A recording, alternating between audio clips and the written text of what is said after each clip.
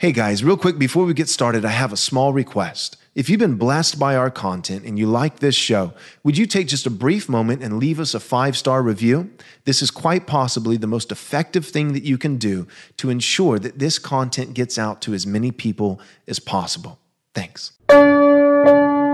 Jesus said, "Man cannot live on bread alone, but from every word that proceeds from the mouth of God." You're listening to Daily Truth. So let's begin with not a drunkard. This is the front side of the second page of your notes, Roman numeral number 9. Not a drunkard, some translations say, not given to wine. Now, the Bible does not prohibit all drinking. And that's the position of the elders and I here at the Response Church. Now, some, as I mentioned last week, there are some pastors who are absolutely faithful and that we absolutely honor and respect that would disagree. And that's okay. And they're going to attempt to bind the consciences, not through domineering, not through coercion, but through persuasion. They're going to attempt to bind the consciences of the members of their church, and it's well within their pastoral rights through persuasion, not coercion, but persuasion to do so. And we honor that, we respect that, we recognize that, and we're not going to give them a hard time. Okay? But we also likewise have the right as a plurality of elders, as an elder team of this local flock to say, well, this is what we see in the Word of God. This is what we think the right position should be. And so in regards to an elder, the qualification of not being a drunkard, not given to wine, we see a biblical theology of alcohol, if you will. We would say that the Bible does not prohibit all drinking. In fact, to the contrary, the Scripture actually affirms the goodness of alcohol. Here's one verse from Psalm chapter 104, verses 14 and 15. It says, "You," speaking to God, the psalmist speaking to God, "you cause the grass to grow for the livestock and plants for man to cultivate, that he may bring forth food from the earth and wine to gladden the heart of man." Who does all this? God does all this. God is the one who waters the earth. He's the one who produces crops so that man can eat. He's the one who produces wheat and barley and all these things so that the livestock have provision. And God, the same God who waters the earth so that he might providentially provide for his creatures, his creation, both man and beast, he also, this same God, produces from the earth wine for the purpose of gladdening the heart of man. This is a positive conveying of alcohol. So the Bible actually does speak positively to the goodness of alcohol when used in a proper way. However, the Bible also warns, to be fair, of the dangers of alcohol. Here's another verse. This is Proverbs chapter 20, verse 1. It says, "Wine is a mocker, strong drink a brawler, and whoever is intoxicated," notice that, keyword, intoxicated, "by it is not wise." So, what can we glean from this? Well, we can see that drunkenness is clearly a sin for all Christians. We find this elsewhere in Galatians chapter 5, verse 21, but it is a disqualifying sin for an elder. And we see this in the verse that we're looking at right now, namely 1 Timothy chapter 3, verse 3. Now, as I've already said, just to remind you, I've said this last week and the week prior, but in a nutshell, the difference between elders and all followers of Jesus, elders and Christians, is, in a nutshell, we could say, an elder must be all these things, which if we were to sum them all up, it would simply be spiritual maturity. So an elder must be spiritually mature, and a Christian should be spiritually mature.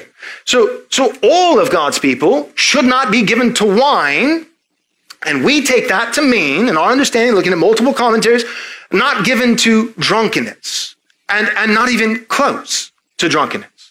There is command after command after command in Scripture, especially in the face of opposition, especially in these last days, this church age, where the devil is prowling around like a roaring lion seeking who he may devour. We take the commands of Scripture to be sober-minded and alert and watchful to mean that not only should a Christian not get drunk, but a Christian shouldn't even be close. Now, I'm going to say one more thing in this regard. I have noticed that the word drunk, as it is used, this vernacular, as it is used by Christians, seems to be different from the way that it's used by non-Christians.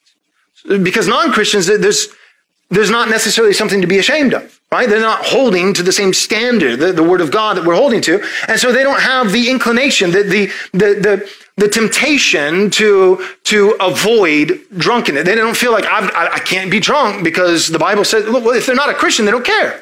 So there's not that hindrance or that propensity to, I don't want to be drunk because the Bible says drunkenness is a sin. If you're not a Christian, then drunkenness it's not something to be ashamed of. In many ways, in our culture today, especially among young people, drunkenness is a point of pride, right? Last weekend, we got hammered, right? So it's something to boast about. Here's the deal, though.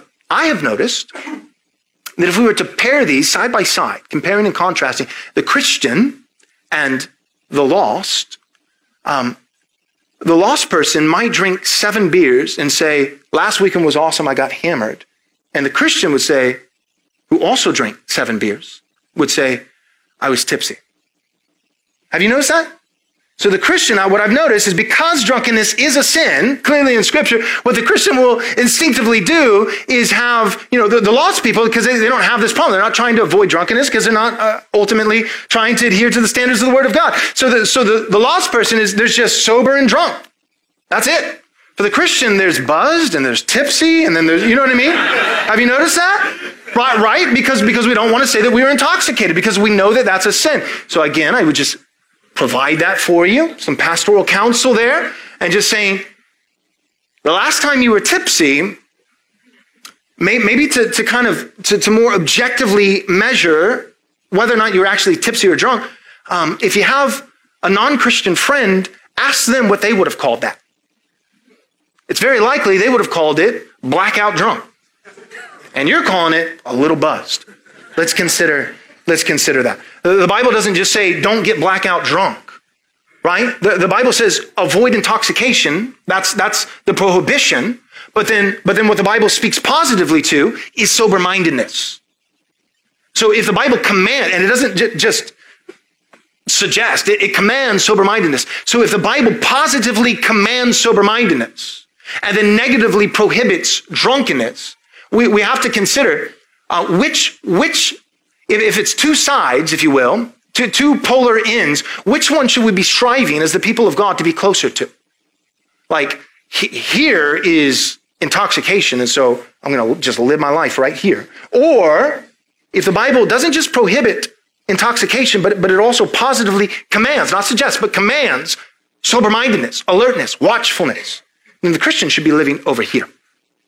Now, again, I don't think that means a Christian can never drink. But we should consider this carefully.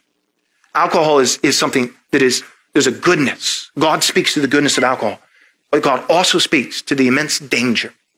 And we need to be careful with that. All right. Stop twisting my arm. I know you want to hear the inside scoop. Here it is, the glorious vision of Right Response Ministries for the first half of next year, 2023. We have not 1, not 2, but 3 massive endeavors that we will accomplish by the grace of God. The first you already know about. It's our Theonomy and Postmillennialism Conference, May 5th, 6th, and 7th, with James White, Joe Boot, Gary DeMar, Dale Partridge, and yours truly, Pastor Joel Webbin. This is selling out incredibly fast. By the time this commercial airs, you may not even be able to get a ticket. I really don't know. So don't waste another moment. Go to rightresponseconference.com, rightresponseconference.com to join us for the Theonomy and Postmillennialism Conference next year. Now, this is where you come in. We need your help. Our next 2 endeavors are, number 1, a documentary-style film, and number 2, a brand new studio. Both of these things are seeking to accomplish one primary goal, which is excellent, high-quality, glorious Christian media. We are tired of as Christians doing things poorly. We've done our best with what we have, but by God's grace, we want to do even better.